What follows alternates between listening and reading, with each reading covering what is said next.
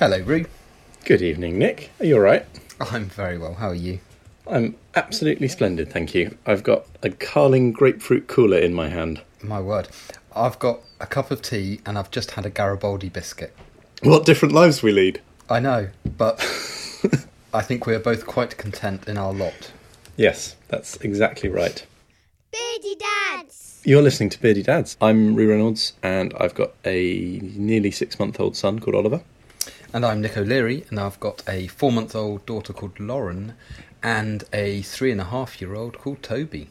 And how is life going in the O'Leary household this week, Nick? What's going on? Have you had any firsts this week? So I was away last week.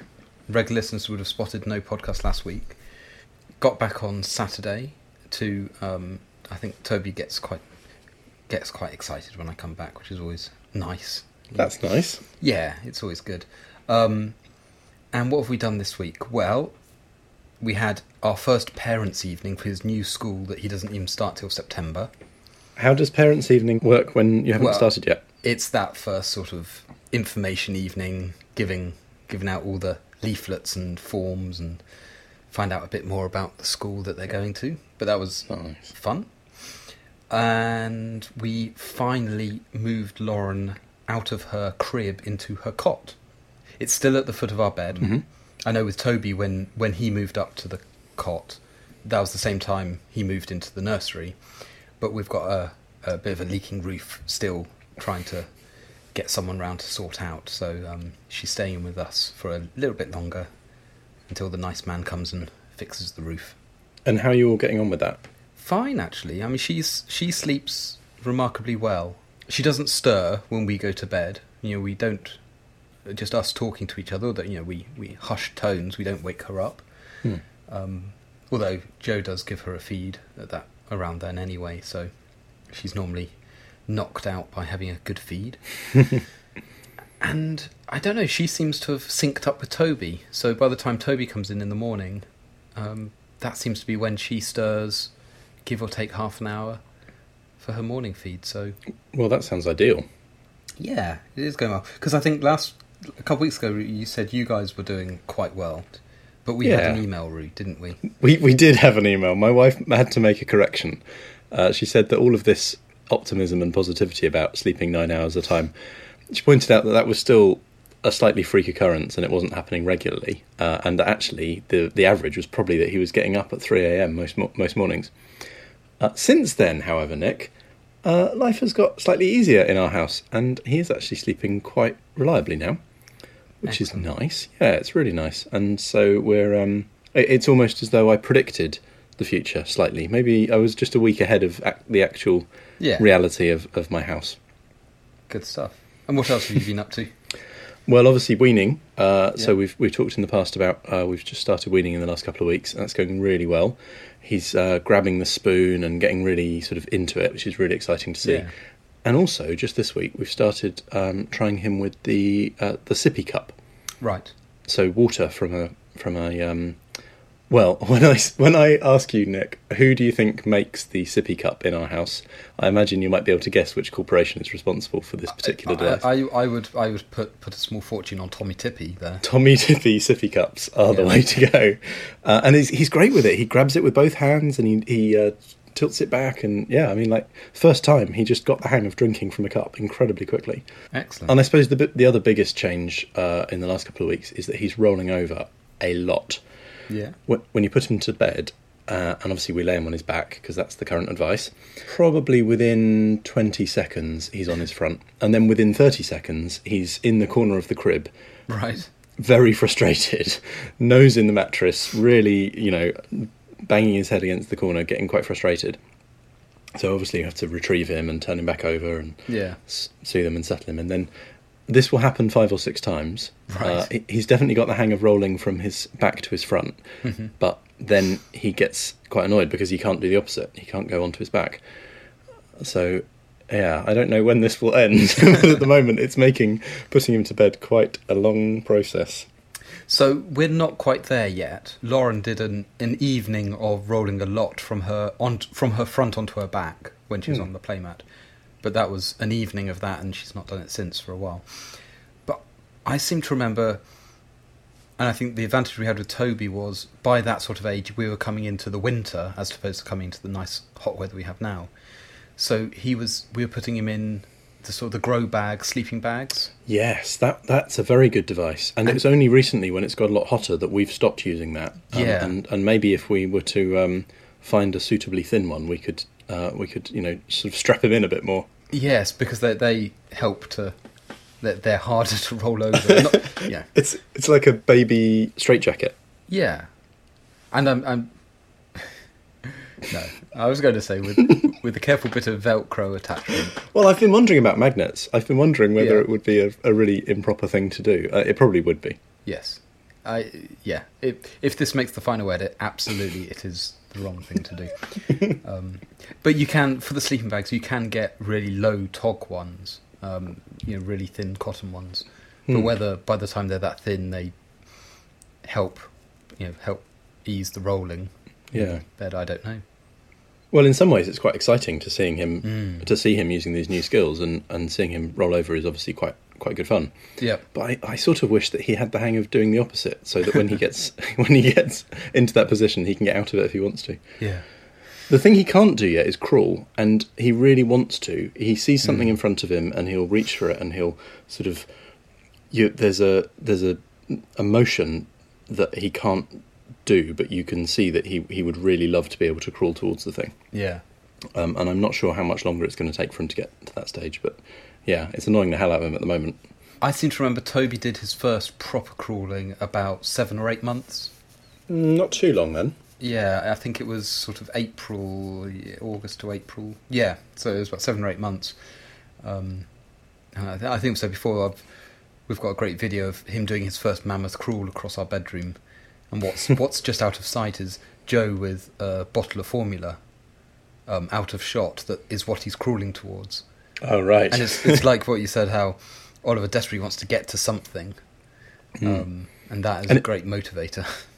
A bottle of milk. Yeah, and for him at the moment, it might be a toy, or it might be just some interesting light in the corner of the room that he gets his eye on and wants to go for. Yeah.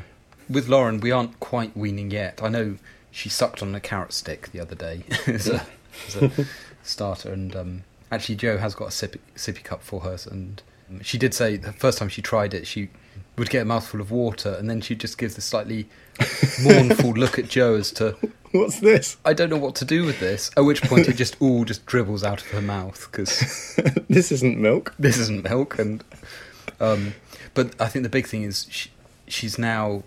We've got her up in the high chair with us at the table when we eat. Yeah. And that's incredible. She is just so alert and just watching us all eat, watching Toby eat, watching us eat. And she loves it. So I think, we're very close to weaning. Yeah, she won't be far behind. Well, it's been 2 weeks since the last episode, and we've had a bumper crop of listener correspondence, emails, tweets, letters, all the things. I said letters in that sentence. I don't think anyone's actually sent us a letter. But you know what I mean. Practically letters. Yes. I think correspondence covers it well. It covers it all the options. The first of which, excitingly, Alex Hardwick, who was in touch just a couple of episodes ago, the expat living in Sweden. He was a week overdue at the time. And he's had a son. He said, just as we arrived at the hospital, my wife's contractions stopped completely, and after half an hour we were sent home, feeling quite frustrated. I can definitely imagine that. After 1.5 hours, they started again, and we were back in hospital. It took almost exactly 13 hours from start to finish, and little Rupert was born at a rather pleasing 11 p.m. We were surprised at his weight, 7 pounds, as we'd expected a quite severely underweight baby, and we'd had weekly ultrasounds confirming he was small until 38 weeks, so he must have had quite a growth spurt after that. He's starting a new job in August and is on paternity leave until then, so Alex is going to have about 10 weeks being at home, being a dad, before he has to go back to work, which is lovely news. Congratulations to all of you.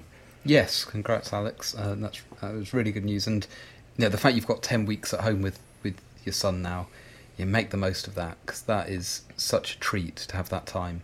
Yeah, that's good. I would have loved a bit longer at home before going back to work. Although I must admit that there is a little part of me some mornings that's quite I don't know. Glad is probably the wrong word, but sometimes quite relieved maybe to be leaving Rachel to it. It is a guilty, and again, guilty pleasure is absolutely the wrong term. you feel guilty for just feeling that moment of relief as you leave the house, thinking, I don't know, it's not one you really publicly admit to, is it? Yeah, it's quite a weird feeling, I think. Working dads out there will know what we mean. And if you've got your own thoughts on that, then do get in touch as ever. Yeah. Someone else who got in touch is Andrew Wheaton. Yes, and Andrew Wheaton, who we had been contacted by both Andrew Wheaton and Pete Wheaton, and we had speculated maybe brothers. They were actually father and son. Yes, Pete is the dad to Andrew, and Andrew was asking questions because he was just about to go into hospital to have twins. Yes. So Freddie and James Wheaton were both born on Friday the 13th of June, and all are well, and that they came home the following weekend. So congrats to them. Congrats to Pete for being a grandfather. Yeah, that's amazing. They're coming home right now as we record, which is brilliant. And they were £6.7 and £6.10 respectively, which is pretty good size for twins. For twins, that's like £13 of baby. That's a lot of baby. Yeah. Wow. Congratulations to Mrs. Wheaton on that one. Yeah, quite incredible. Beardy Dads. Regular listeners to Beardy Dads might remember Dr. Richard Gascoigne, GP, who was in touch previously about routines and sleep and the sleep lady and all that sort of stuff. Well, he's been in touch about baby-led weaning, and he says this was something that we were very keen on doing with both of our kids, but they got so frustrated at not getting stuff into themselves efficiently, and they seemed so hungry that we started spooning. As in spoon feeding rather than cuddling up behind them, I expect. And the combination worked nicely. Let them pick up all the bits, but if they seem hungry, then spoon some stuff in too.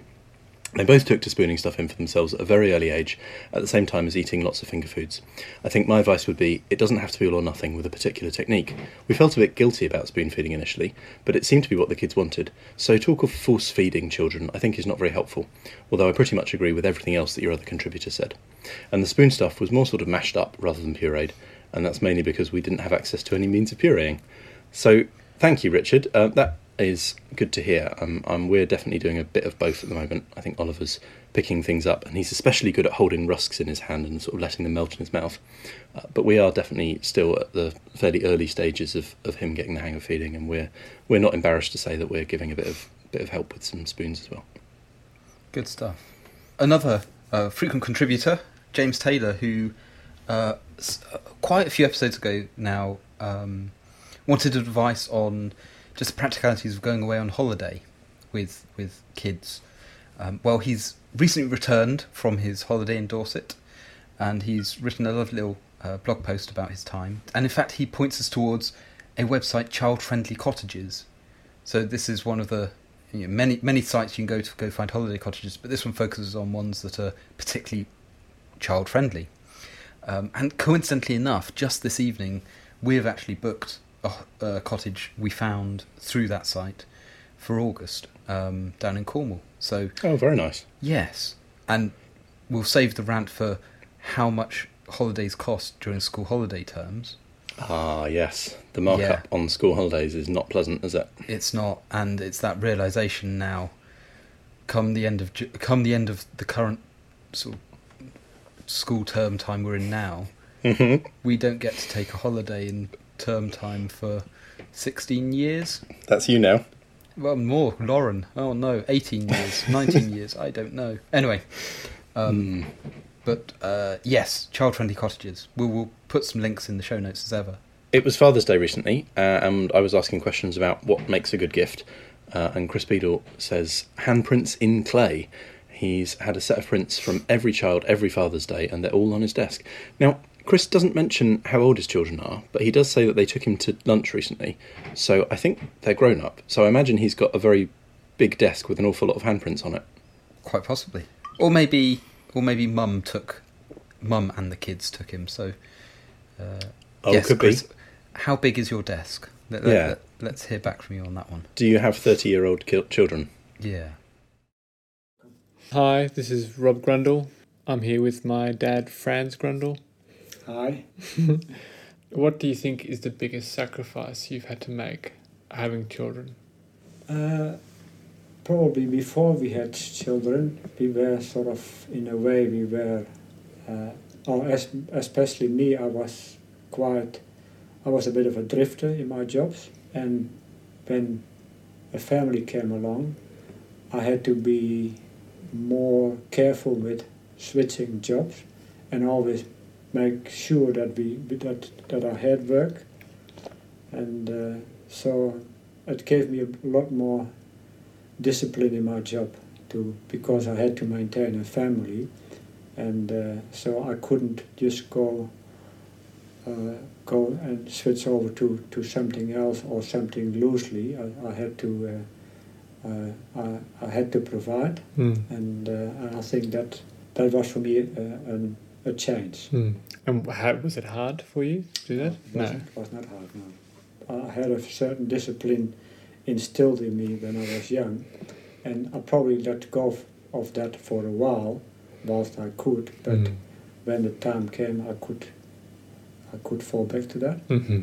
So one of the things I've really struggled with is with Finn and Thomas, or Finn especially because Thomas is still quite young, is discipline. Getting them to do what you would like them to do. How you experience that, especially with the long-term view now that, I'm 33 or whatever. And actually our experiences, and I'm not sure whether it always works in our family, but if you feel you want them to do certain things, get your wife on board as well, and have the same idea about bringing up children. Whatever you do, you've got your partner's back. In this case, my wife's backup as well, because children very soon realize if they can't get it from the one and they can get it from the other one, they will turn to the other one. Mark, as well as you, we probably smack you at times, but I think when you have, I think, 5 or 6, and I think Mark was 7. I think there was one instant where, and I think you probably still remember that. I think I probably do. And why it was that, and I felt so disgusted with myself, and then I thought, no, there must be other ways of disciplining than just a smack. And as you know, we've always found other means of doing that, and in most cases that seemed to work. I was just looking at Finn today and trying to, because being 2.5, and trying to imagine him having children. What's it like, you now being a grandfather and seeing, me and Mark, who, came out, would probably seem like not that long ago, I imagine. I'm beginning to realise how the passage of time changes once you have children. What's it like seeing your babies have babies? I think they're entitled to the same struggle without me interfering there.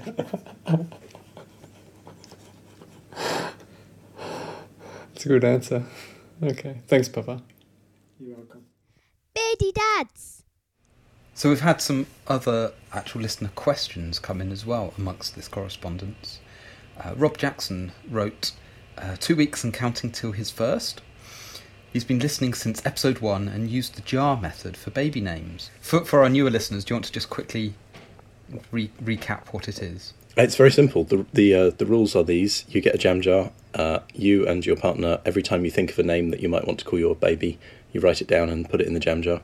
And then every week, you're allowed to go in and veto and take out any names that you don't like. Both of you are allowed to do this.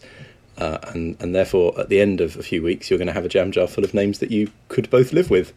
And a very fair scheme it sounds. So Rob wrote, so they've been using this method for their baby names, and they're down to a small selection for both boys and girls. They decided not to find out, so it will be a surprise when it arrives. But the question he writes in with is, what are the rules for middle names? They want to keep both grandparents happy. Oh, that's hard, isn't it? If you want to use the middle name of a grandparent, then, which one do you go for? It is a tricky one.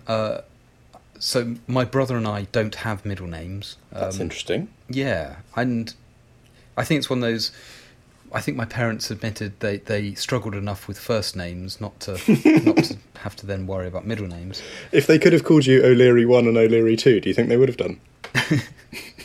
Yeah, classify us by... Yeah. I think we elected not to pick sort of family relevant names. Partly because how do you pick? if you're only having one child, then you potentially got two grandparents, two grandfathers, two grandmothers to choose from. Perhaps we cheated by not picking any familiar names, and we spent more time then just trying to find a nice pair of names that sounded well together. So we've got Toby Edward and Lauren Sophie. That's very nice. We did something similar. We were very much thinking about going with family names and keeping traditions alive and that sort of thing. But we actually ended up with Robin as Oliver's middle name. And he's named after Rachel's godfather, who unfortunately died just a few months before Oliver was born. So yeah, it's a nice way of remembering him. Yeah, no, it's very nice. And I think I know other friends who the grandmother to be passed away soon before the birth of their daughters. So it was it's almost a timely opportunity to remember the grandparent. So that gives Rob some options. He can either go with a name that isn't related to a family, or he could knock off one of his family members. Well, yes, it's a circumstantial thing, isn't it? Really, but yeah. So let's open it up. I'm sure plenty of listeners have faced this choice themselves without necessarily it being an obvious choice. Yeah. Do you have other traditional ways to pick names from your family? I don't know. Yes, in choosing your names, listeners, have you gone with any particular traditions, or have you created new traditions in your family? We'd love to hear from you. Jamie Smith has been in touch, having recently had their second baby, Sienna Rose Smith, who's born on the 8th of May. Congratulations, Jamie. She's got a big brother, Ethan, who's 19 months older. And Jamie will be interested to hear what dads think about different age gaps. We've covered twins a fair bit, but he'd love to know what happens with kids who've got quite a big gap, so 5 years between them, and at the other end of the scale, what about very, very small age gaps between siblings? So he heard of a couple who had kids born a year apart, but actually starting school in the same school year, because one was September and one was August. Yeah, we've got a few friends who had their kids quite close together, not quite as close such that they'll be in the same school year. I mean, that's quite a feat of timing. And I'd imagine, I don't have much data for this, but I'd imagine that siblings who are quite close in age would get on quite well. Certainly my brother and I were about 3 years apart, and we used to play, certainly for a good few years anyway, we used to play very well together. I think things changed a little bit once I reached sort of teenage years, and I probably stopped being quite as much fun to be around. I'm sure he would have loved to have a brother who was a bit closer to his age. But how far apart are you and your brother? Well, we're the same. We're 3 years apart. But as far as Jamie's question goes, I mean, I know we've talked about twins, how you deal with two at exactly the same time, and we've talked about how we're coping with the gap between Toby and Lauren. So any listeners out there who have had children in a smaller gap, a bigger gap, I mean... Yeah, it'd be interesting to hear what other people think about that and what their experiences are. And especially if you're a parent, as most listeners to Biddy Dads are, when you were thinking about having another kid, or as you're planning ahead, is getting a specific age gap a factor for you? Are there people who are waiting until a certain amount of time has passed, or are aiming to start having a second at a particular moment in order to achieve a specific gap that they're aiming for? And if so, why? It'd be good. So do get in touch. As I said, we've had a bumper crop of correspondence. All these people have emailed podcast@beardydads.co.uk. Or they've tweeted us at Beardy Dads. Beardy Dads! So, Root, last week I teased the promise of Postman Pat and some views on Postman Pat. Yes, you want to review Postman Pat for me? Since recording that, the Postman Pat film has come out. This has nothing to do with the film, which by all accounts you probably don't want to bother with. This is more Postman Pat as it is on CBeebies these days. Are you telling me, Nick, that Postman Pat is still being made? Oh, absolutely. Except it's slightly different these days. So there's the old school Postman Pat, Postman Pat living in Greendale, from, it's been around since I think early 80s. Yeah. Yeah. So Maybe. Well, I'd have to check, but I remember it quite fondly from growing up, and I Well- was born in '78. really, well, I can tell you, 1981 is when it started. Yeah, well, that's about right, because I would That's have been right. about the right age for it then. Yeah. So these days, the new series of it, which I'm not sure how long it's been running, is Postman Pat's Special Delivery Service. So it's sort of moved into this new world of parcel delivery rather than just being the local postman. Hmm. Rather than being your sort of local Royal Mail delivery man Yeah. doing his round. Which he definitely was when I was growing Oh, up. absolutely. He had a red van with a yellow crest on it. Yes. He was He- clearly working for the Royal Mail. This synopsis says he's been promoted to be the head of the Special Delivery Service. Right. It now means he actually has, and the Wikipedia page calls him his boss, Ben. Ben works in the delivery centre, which processes all the parcels coming in from who knows where, but they just sort of arrive out of thin air. And then Ben phones up Pat to say, Pat, there's a parcel to deliver. As if it's a rare occurrence. Because routinely there are parcels whizzing around conveyor belts in the background. But no, Ben has to phone Pat to come and deliver a parcel. So does he come in specially to pick the parcel up? It seems to be a special trip every time. But Pat always screws it up. He is an awful postman. I guess it's the dramatic crutch of the show that things go awry. But he's awful. And to be honest, I question the working environment. The episode that kind of pushed me over the edge on this rant was Pat was called to come deliver a block of ice. Right.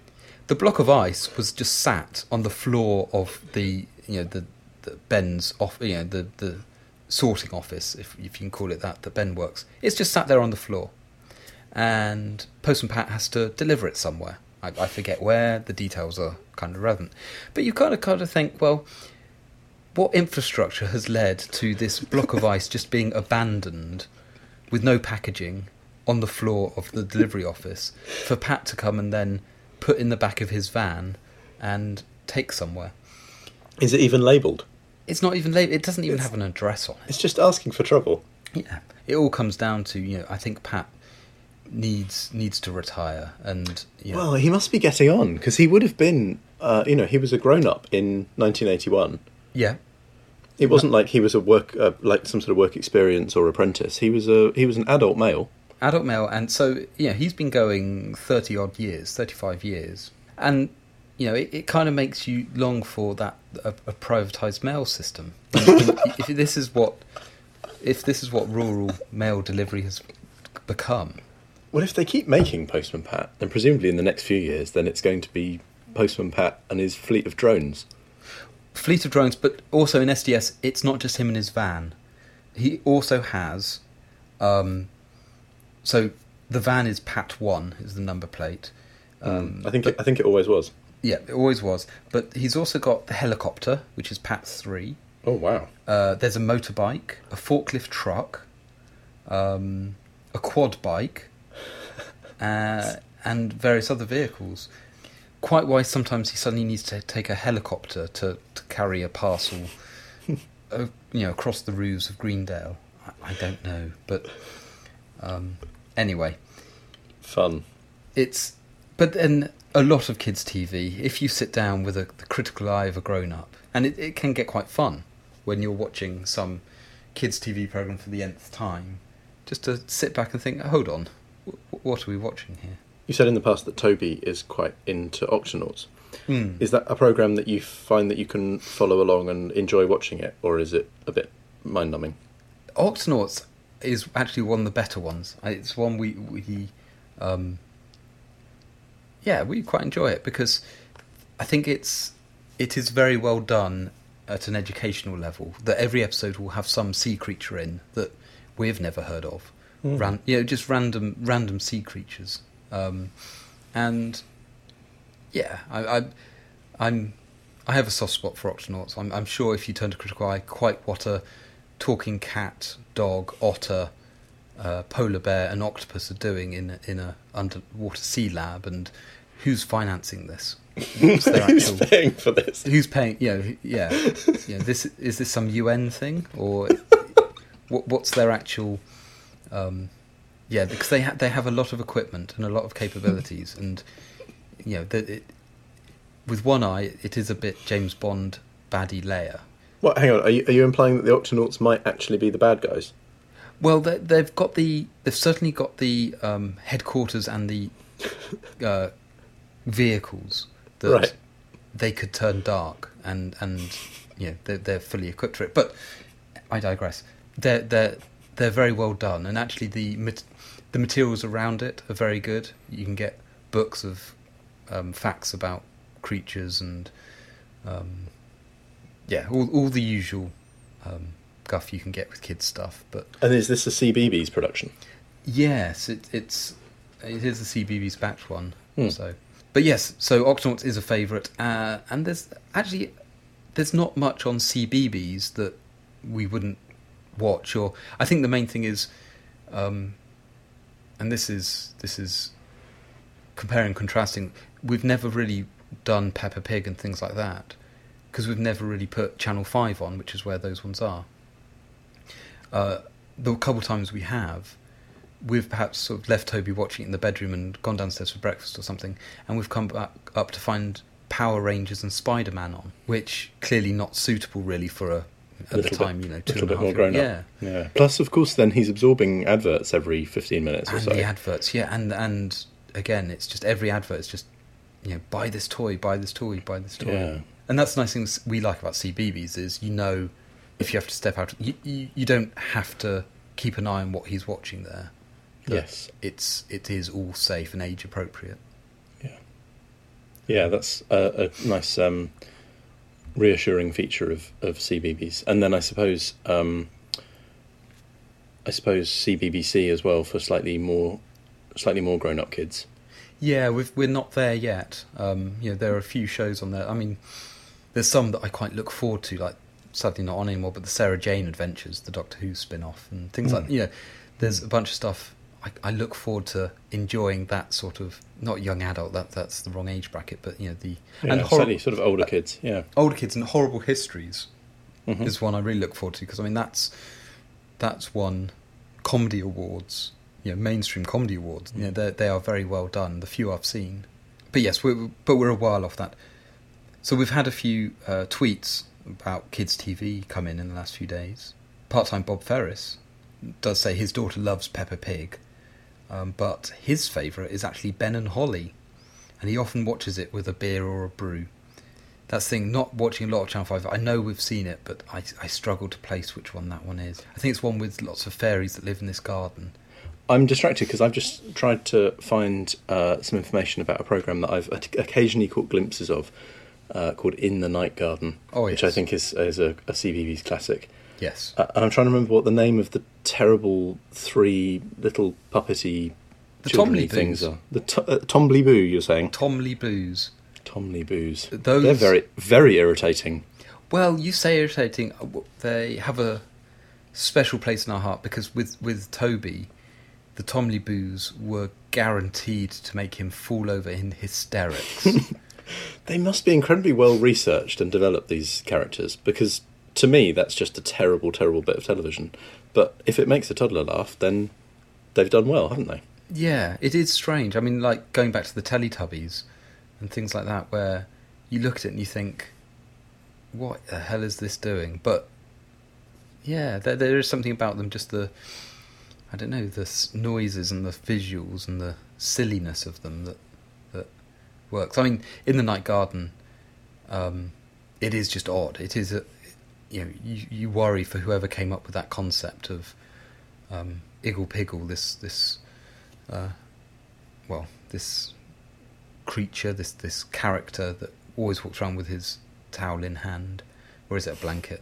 Never really sure. You've got the other one who goes around and likes to balance and polish rocks, and then you've got the Pontypines and the Wattingers and the Ninky Nonk and the Pinky Ponk. I mean, it's just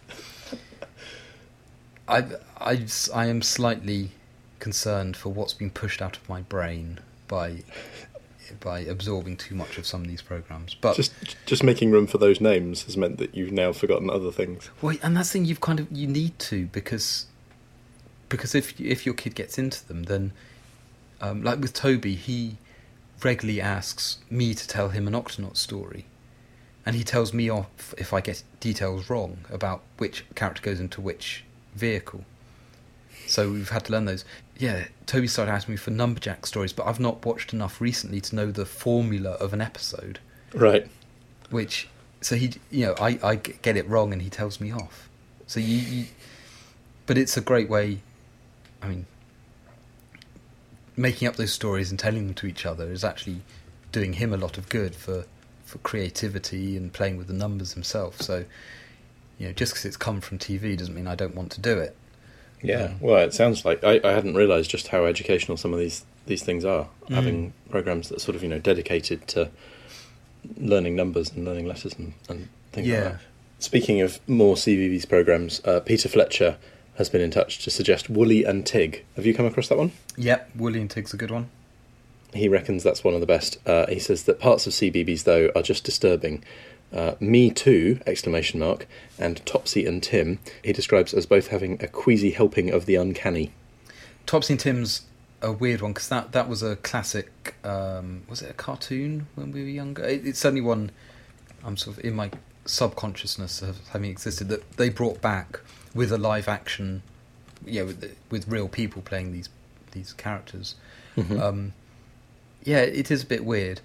But on the day that they moved, and this made me angry, on the day they moved, and it's been building up to the moving house for a whole series, the neighbour, as a parting gift, as the family have just got in the car to drive away with the moving van behind them, presents the kids with a rabbit in a cage.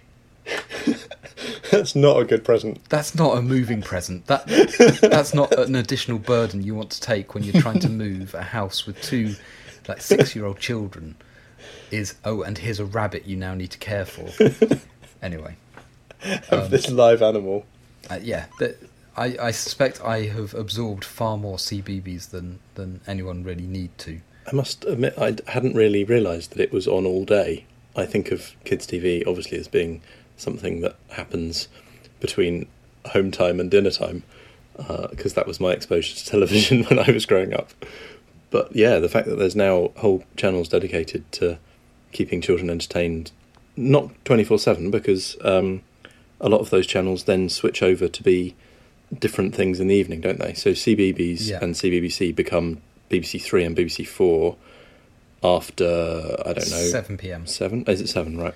Yep, so you have the bedtime story at 6:45, and then that closes out with the bedtime song, and then that's it. It's a nice time that if Toby stayed up for the bedtime story, that CBeebies has gone to bed, so it's time you went to bed. Works bedtime. Television's off now. Yeah. That's good. Beardy Dad. Okay, well, you've been listening to Beardy Dads, and we'll be back with you maybe next week, maybe the week after. What do you think, Nick? Yeah, well, let's see how we go. We've got a busy little time coming up ahead of us, so we'll see where we pop out again.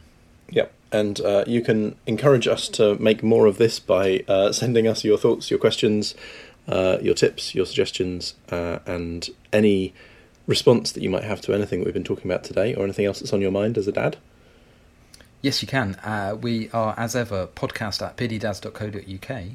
And we're Beardy Dads on Twitter. And like Rob Grundle did earlier, you can feel free not to restrict yourself to the medium of text, but you can record yourself. Send us an MP3 or any other audio recording that you can make. And we've said this before, but you can use your phone quite easily to record yourself. It's nice to hear your voices. So get in touch.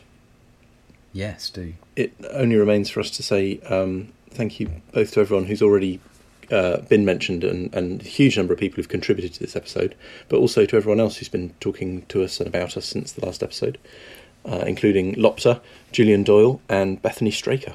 And of course we have to say thank you to Wes. Wes did the theme tune and we love him. Yes, good man Wes. Well, thank you everyone. See you soon. Yeah, see you soon, Nick. Cheers, Ruth. Bye.